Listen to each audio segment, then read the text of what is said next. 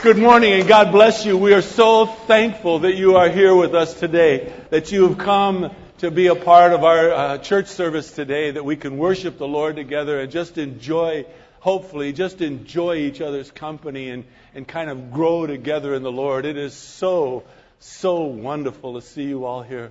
Thank you so much for coming. Would you please turn with me in your Bibles to the book of Acts? A very interesting place in Scripture, needless to say, because we are in that place where now Paul becomes preeminent within this book. Paul now is going to, as you're going to see today, take center stage. He even moves beyond Barnabas, who Barnabas was there to bring Paul with him when he went to Antioch. Do you remember how things went? If you're in the book of Acts, if you would turn back to the first chapter, in the 8th verse, our Lord gave a commandment to those who were His disciples at that time. This is pre the church. This is pre the day of Pentecost, when Peter gives his message and some 3,000 people believe, and there within starts the church in Jerusalem. And so Jesus tells them, I'm going away. I'm going to go to be with the Father in heaven, but I will send someone to you, someone who will comfort you, to teach you, to help you. He says you will, in Acts 1:8, you will receive power when the Holy Spirit has come upon you. And then he says, here's what I want you to do with that power. I want you to be my witnesses.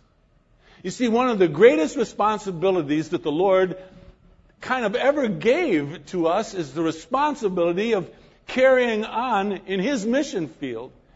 He started it all by telling people who He was and showing them by miracle after miracle and demonstration after demonstration that He is the Messiah, that He is God here on earth. There's no doubt about that. You have to have a fairly hardened heart to have seen what He did, heard what He said, and just deny Him. And so He goes away, and He says, here's what I'm going to do. I'm going to leave my perfect message with imperfect people. You're going to receive power, and I want you to be my witnesses. What a great privilege you and I have. I mean, to think that the Lord God Himself has left with you and me this privilege of being His witnesses. So He says to them, back in verse 8, I want you to be my witnesses in Jerusalem. That's where you are now. And then He says, Judea, and then I want you to go to Samaria, everywhere. I want you to go to the uttermost parts of this earth. Because, as He later taught Peter, everyone is welcome into the family of God. There's no barrier. Regardless of who you are, regardless of your age or your nationality or your cultural background or your race, everyone is welcome into the family of God. And Peter, I want you to proclaim that to everyone. He said, what I have made holy, do not ever again consider unholy or unclean. So if you remember that scenario, when Peter was in Joppa and he went over to this Caesarea, this guy Cornelius, right, in Caesarea, and he said to him, "You're welcome into the family of God." Who am I? God has said that everyone's welcome. And so the message now goes from our Lord to the disciples, and if we understand Scripture correctly, as we're trying to do here, that message moves from generation to generation to us. And so what Paul is going to teach us today, it's just an amazing place in Scripture, this place. Very subtle, though. You can read over what is happening here, and if you're not careful, you can miss what we are to be like as believers. And it falls in line with everything else that the Lord has taught us. You see, the Lord did not leave His most precious body, the church, to be run haphazardly. He didn't ever think that we would have to have church and make it so friendly that everybody out there will be like them and they'll feel comfortable with us. The Bible has taught us that we're to stand true to what we believe, so when the people out there see us, they're going to see something different. And the church has, I don't know how long it's been doing this, but it has now taken the message to make it compatible in here so that we look like them out there so that they won't feel bad when they come in here. And it's never supposed to have been that way. Ever, never. The church was set up so that when believers did what our Lord asked us to do, the people out there found favor with the people in here. And they started coming in here, and the Bible says the Lord was adding to their number day by day those who were being saved. And if we continue to water down what is being done in here, they won't see any difference in here, and they're going to do what the world is doing to us today. You guys are a bunch of bigots, you Christians. You don't see the world is changing right before your eyes, and you refuse to change with it. And we have so watered down the Word of God and so watered down church that people have become indignant against us because we're trying to be like them and they're trying to make us good like them. So let's accept everything. Everything is good. Everything is fine. So we need to be a place, as Paul is teaching, as really our Lord is teaching us here in this book of Acts, we need to be a place that is filled with uncommon people who have a common trust and belief in Christ. And so that we will, by the grace of God, be His witnesses. And when we go with this witness, it won't be like they've heard it before. It'll be something different that'll change their life. It's like, do you remember? In chapter 8, Stephen was persecuted. He was killed, stoned to death. And from that moment, the church had to scatter because everyone now wanted to attack not only the leadership of the church, but they wanted to attack us, the common folks. So we got out of town. That's what they did. They got out of Jerusalem. And they went to Samaria and they went to Judea. Remember, that's in chapter 8. Then, in chapter 11, they moved out from Samaria and Judea and they went towards Antioch. Now, Antioch, that's a whole nother ballgame. Antioch was like most major cities in the United States today, full of just all sorts of despicable things going on. And what happens when they hit Antioch? When the message of Christ hits Antioch? It explodes. It explodes because the people in Antioch wanted something different. At least it appears that they did, because it says in chapter 11, look with me at chapter 11. I'm way ahead of myself in the notes, but forgive me. Just absolutely love this place in Scripture because it's so subtle, and Paul's going to teach us so much. Well, the Lord's going to teach us so much through Paul. And so when he goes to Antioch, it says in chapter 11, verses 19 and 20, those that were scattered. See, this is more the scattering of the persecution of Stephen. Look, verse 19. Those who were scattered because of the persecution that arose in connection with Stephen, they made their way to Phoenicia and to Cyprus and to Antioch. They spoke the word of God to no one except the Jews alone. That was before. Now everything's going to change. Everything's going to change, and it's going to be to everybody, Gentiles and all. Okay. It said in verse 21, the hand of the Lord was with them. And a large number who believed turned to the Lord. So many in this town of Antioch that when it reached the ears of the leadership in Jerusalem, they said, whoa, we've got to do something. Basically, what they wanted to do was not allow the church in Antioch to just go off on a tangent. So they said, let's send them who? Do you remember? Barnabas. let's send Barnabas to Antioch so that he can kind of pull the reins in and make sure they're going in the direction that we have been given orders to go. And let me refresh your memory. Do you know the orders of a church? The church, it's not brain surgery, folks. The apostles said, we want a group of people who are continually devoted to the things of the Lord. That should be our attitude. Our attitude is not to be freshened up and be all, spanky clean here on Sunday, but we should be on a daily basis continually devoted to the things of the Lord.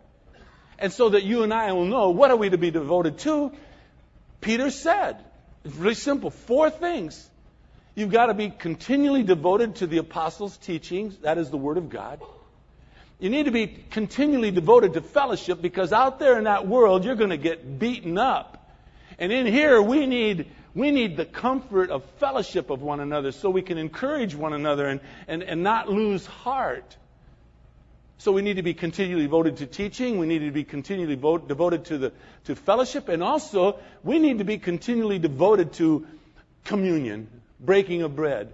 The reason communion is because communion serves its purpose in your life and my life. Number one, it reminds us if there's any sin in our heart, so that we might ask the Lord to forgive us and repent.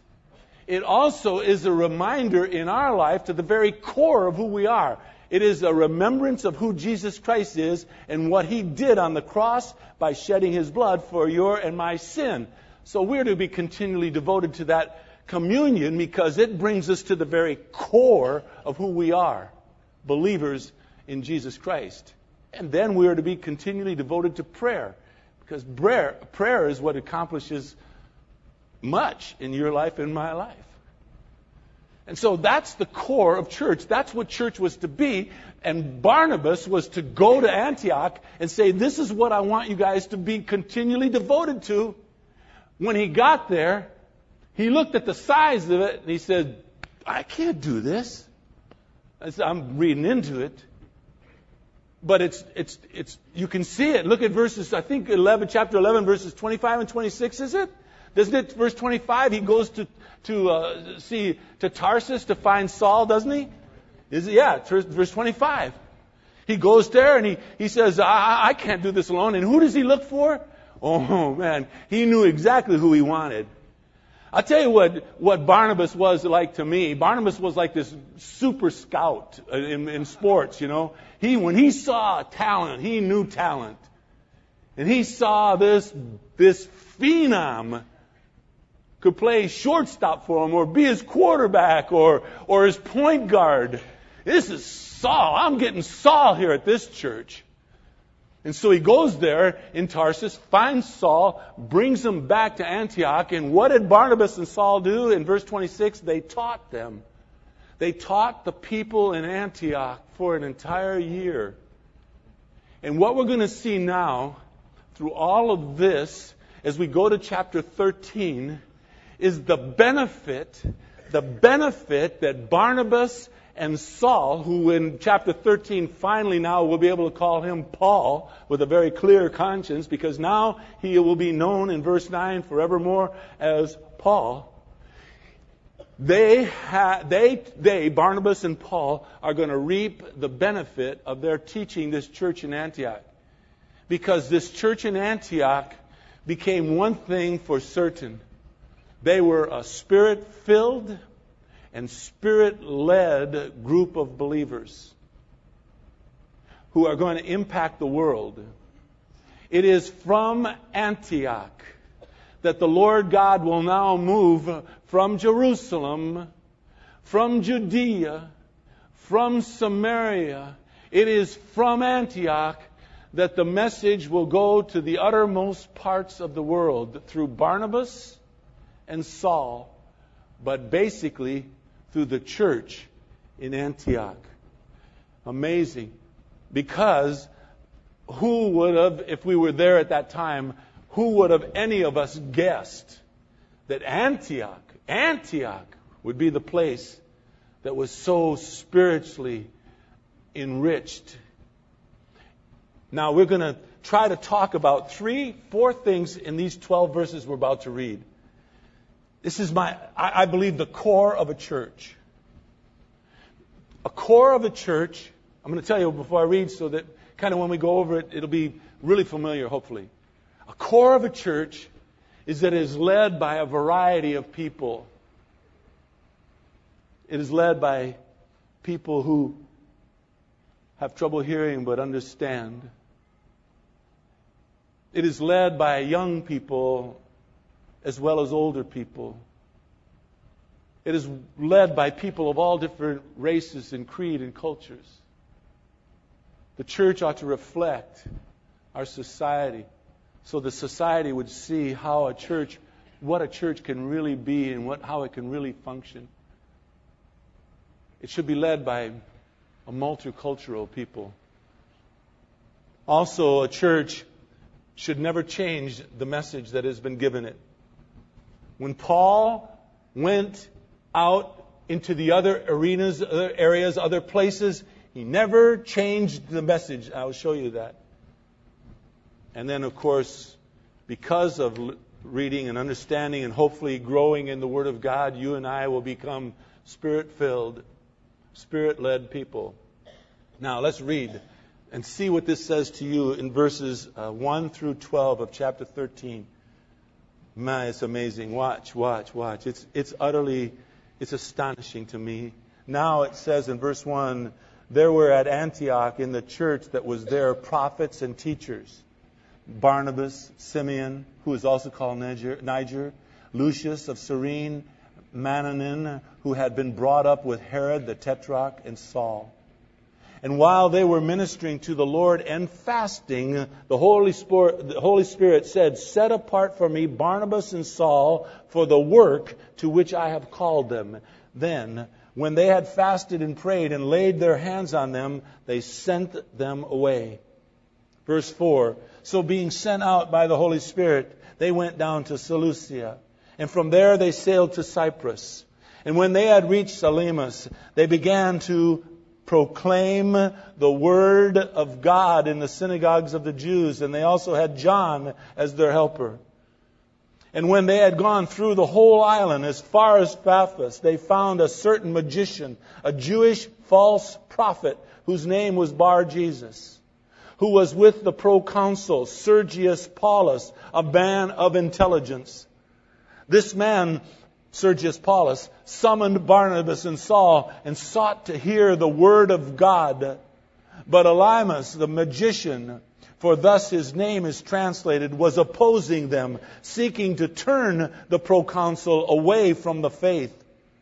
Verse 9, but Saul, who was also known as Paul, filled with the Holy Spirit, fixed his gaze upon him and said, you who are full of all deceit and fraud, you son of the devil, you enemy of all righteousness, will you not cease to make crooked the straight ways of the Lord? And now, behold, the hand of the Lord is upon you. You will be blind and not see the sun for a time. And immediately a mist and a darkness fell upon him, and he went about seeking those who would lead him by the hand. Then the proconsul believed when he saw what had happened, and being amazed at the teaching of the Lord. And a lot in there. Let's try and get some sense of it. It is amazing. What you're going to see is Paul's commitment to teaching the Word of God. And it is seen by what this intelligent man, this proconsul means he was a part of the government of Rome. He was a high official. The Bible says for no other reason than we should know he was a man of great intelligence. And yet Paul preached to him so that he heard the Word of God. It just moves my spirit. Let me pray with you, please. Father, would you open up our eyes and our hearts so that we might behold the wonders of your Word? Would you bless us this day, Father? Would you hide the one, please, that gives the message? Let us not be so concerned about who might be speaking. Let us be more concerned about the words that we have just read. Let us see your Son in all of his glory. Let us see you, Father, as you minister through the hearts of a man named Barnabas, a man named Paul, and others like them there in the church in Antioch. And may we, Father, by the grace of an almighty God, become like that church. A group of people, multicultural, multi-raced, but single in our purpose, in our love for you. A Spirit-led, Spirit-filled group of believers who will not compromise the Word of God. And when we will not compromise, then we shall see how people will believe. Thank you, Father, for this privilege that you've given us today. May we, Father, be faithful to you always. In Jesus' precious name, amen. Now, give me 1 second. Let me see how far I went ahead of this when I was talking to you. I was kind of going through it. Let me show you, first and foremost, I want you to take a look at the group of men. Now there are 5 men in the church of Antioch. Up to this point, all we knew was Barnabas and Saul, who now is Paul. But if you look at verse 1, we find 3 other people there in that church who are said to have the gift of being prophets and teachers. You'll note there is no longer the gift of apostles. That gift, once the 12 go away, once they die, that gift is over with. But there will always be within the church the gift of evangelist, prophet, teacher, and pastor. A prophet in this case is not someone who foresees the future. A prophet in this case is someone who can proclaim the Word of God so that people understand it. It is a wonderful, wonderful gift. When someone can so speak the Word of God that all of a sudden it starts to make sense to us. And so that is a prophet teacher. These 3 men, along with Barnabas and Saul, made up this church in Antioch as far as we know. That's the only ones that were mentioned. Let's take a look at them because it's important to see them. Simeon has a Latin nickname. His nickname is Niger. That means he is a man of dark skin. That was his nickname. There is some speculation, but we don't know for certain, that he is the same Simeon who carried the cross of Jesus Christ when Jesus became weary and was going up the hill to Golgotha. He couldn't carry his cross anymore. Simeon came, took it on his back, and carried it the rest of the way for him, supposedly. That could be this man. The other man we see is Lucius. He is a man from Cyrene, that is North Africa. He more than likely was one of the founding fathers of this church, along with when Barnabas and Paul came there. He was one of the first, you can note, you don't have to look, but in chapter 11, verses 20 and 21, he was more than likely the one who led them in their beginnings as a new church. The third individual is really unique. His name is Manaen. It means comforter. He was, as we are told, involved in the highest level of government. He was brought up with Herod the Tetrarch. It is extremely ironic to me that one of the church leaders, Manaen, is a member of Herod's court who, at one time, like Saul, wanted all the Christians dead. They were in fierce opposition to Jesus Christ and the movement of the church, and now he is one of the disciples of the Lord in one of the greatest churches of Antioch. He was at one time along the group, whether he ever was or not, we are not told, but he was among the group that wanted the Christians dead, just like Saul. And now here's he and Saul working side by side, feeding people the Word of God. In verses 1, 2, 3, and 4 of chapter 13, of all the factors that made Antioch a strong influence in their time was their submission to the Holy Spirit. From both its leaders, as you see in verse 9, it says Paul was filled with the Holy Spirit, as well as the congregation. In verses 2 and 4, we learned that the congregation also was Spirit-filled and Spirit-led. Now, let's just stop and answer the question, what marks a Spirit-filled church? Because that's what I'd like for us to become. Don't need to go to seminary to find the answer. You don't have to know a lot of theology to understand what makes a Spirit-filled church. A Spirit-filled church, people, plain and simple, are those who want to walk in obedience to the will of God. The hitch in that is, you and I will never know the will of God unless we understand what the will of God says we are to do and not to do. We do not have the right to just haphazardly choose what we want and not want to do concerning the will of God. We need to know, what is the will of God? And the only way you and I will know the will of God is to understand the Word of God. It's as simple as that. And once we know the Word of God, to be Spirit-filled is whenever we sense there's a sin in our life, whatever that sin might be, to not let it linger, but immediately go to our Lord and ask for forgiveness. If you will confess your sin, our sin, if we confess our sin, He is faithful. He is just to forgive us our sin and to cleanse us from all unrighteousness, which makes us at that point in time Spirit-filled, Spirit-led people. It's as easy as that. Don't have to be a seminary student. You don't have to have all kinds of knowledge. It's just walking in obedience to the will of God through the Word of God. You see, the Word of God is the only thing that we are told in Scripture that penetrates our hearts. The Word of God does its work in us. I'll walk away so it doesn't make them look like I'm walking at them because they're walking in. That would be embarrassing. The Word of God is what is done to do what God has appointed for it to do within our lives. And it will not come back void. It will accomplish, the Word of God will accomplish what He wants to accomplish within your life.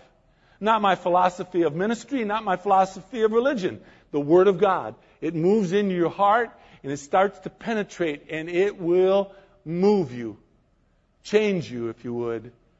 Make you a Spirit-filled, Spirit-led believer. And you can be a Spirit-filled, Spirit-led believer the first day you come to Christ. Doesn't have to be, you have to be old and mature. It is instantaneously accessible, is that the right word? Available for all of us. Therefore, a Spirit-filled church must be a church deeply committed to God's Word. It must be. There's no other way you can cut it.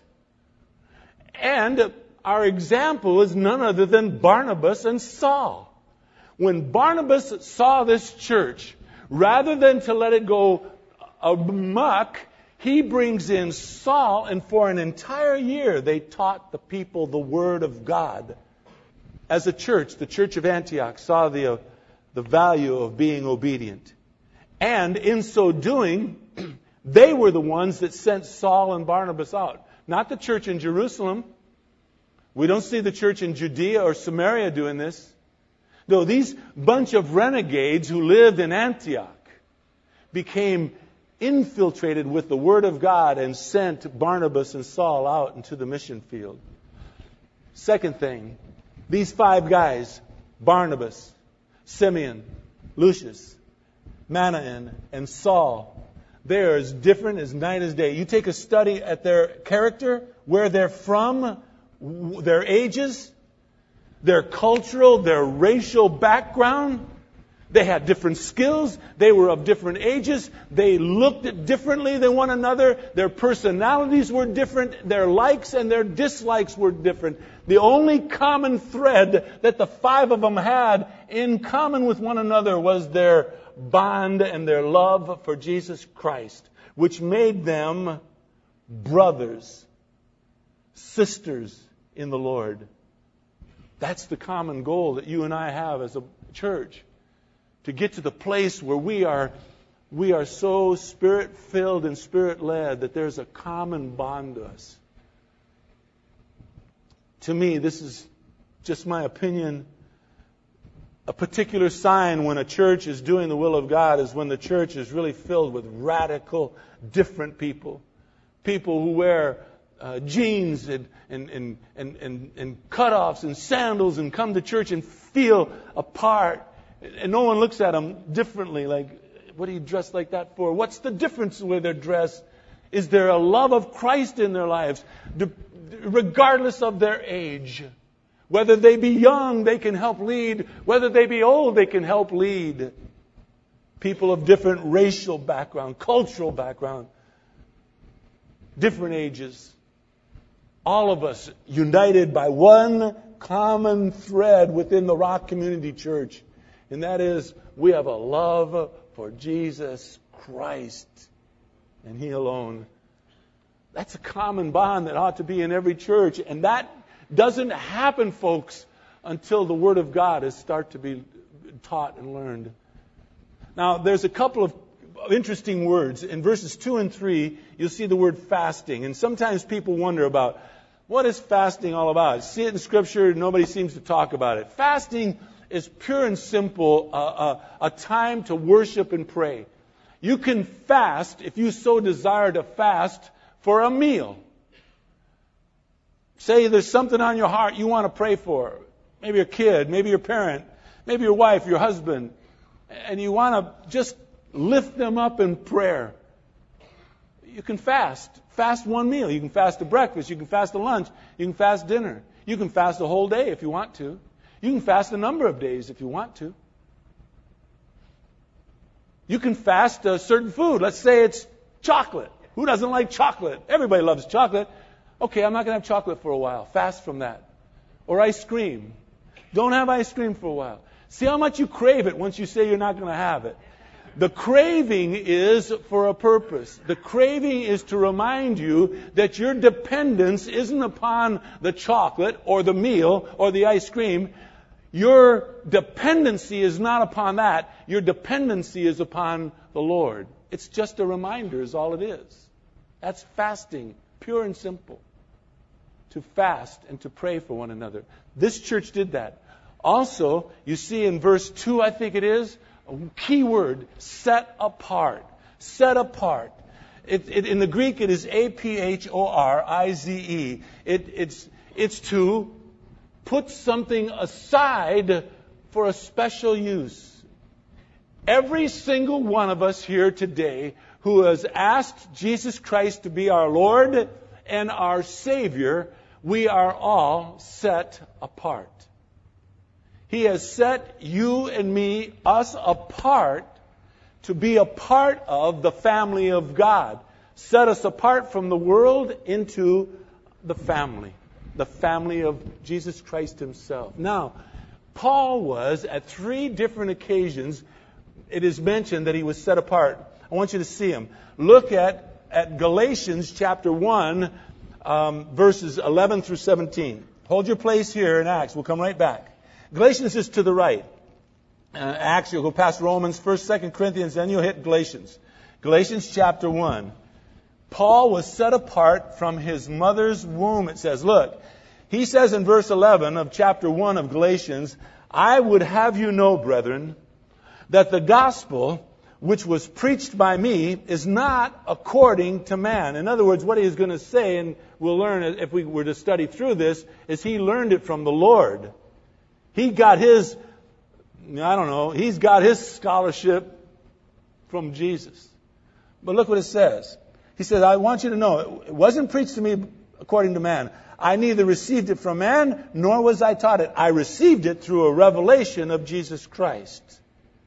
He says, look at verse 13, because he says, you heard of my former manner of life in Judaism, how I used to persecute the church of God beyond measure, tried to destroy it. And I was advancing in Judaism beyond many of my contemporaries among my countrymen, being more extremely zealous for my ancestral traditions. But when he, verse 15, when he who had set me apart, Paul says he was set apart just as you and I have been set apart. even from my mother's womb, and called me through His grace, was pleased to reveal His Son to me, that I might preach Him among the Gentiles. I did not immediately consult with flesh and blood, nor do I go to Jerusalem. And he goes on and on. Now turn back towards the book of Acts and stop at the book of Romans. It's just to the left. 2 Corinthians, 1 Corinthians, Romans, and then go to chapter 1. And you will see that Paul not only was set apart from his birth, he was set apart at conversion, the time he came to Christ. He says purely and simply in chapter 1 and verse 1, Paul, he announces he is Paul, a bondservant of Christ Jesus, called as an apostle, note, set apart for the gospel of God. Folks, I'm here to say to you that you and I also have been set apart. We have been set apart from our mother's womb to be a part of the family of God. You and I have been set apart for the cause of Christ. Whatever that might be in your life. And it might be different for you than it is for the other person. Not all of us are going to be like Paul.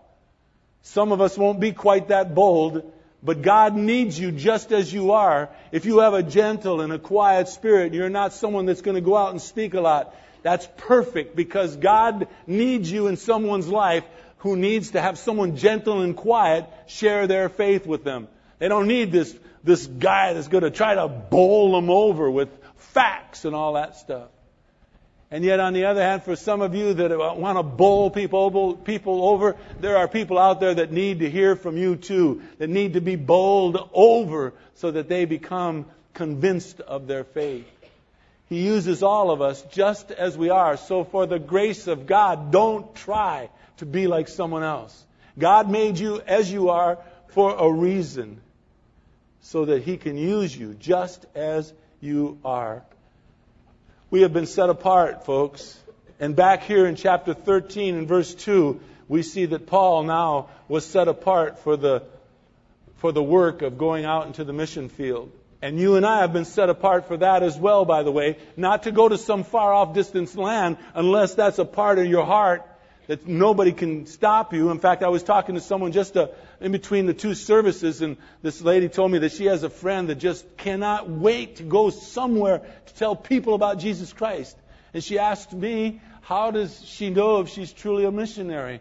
I said, well, her heart lingers for her to go. She now needs to know what she's going to say when she gets there, and she needs to be tested so that she has a grasp of the gospel, because we are not to go and just say whatever we want.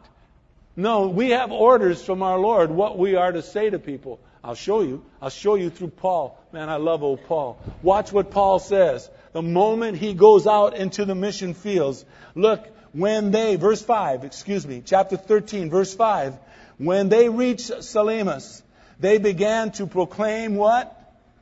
The Word of God. Folks, it's not brain surgery. That is the message that you and I give. Not about church, not about programs or agendas or our philosophy of religion. No, proclaim the Word of God. Again, we see written within the Bible the overwhelming importance of us being a church, a people who understand the Word of God and are able to teach it. You need it just as much as Paul did when he went to Salamis. He needed to know the Word of God, and you need to know the Word of God for your neighbor, or your son, or your daughter, or your parents, or a family member, or a friend, or whomever it is that you come in contact with.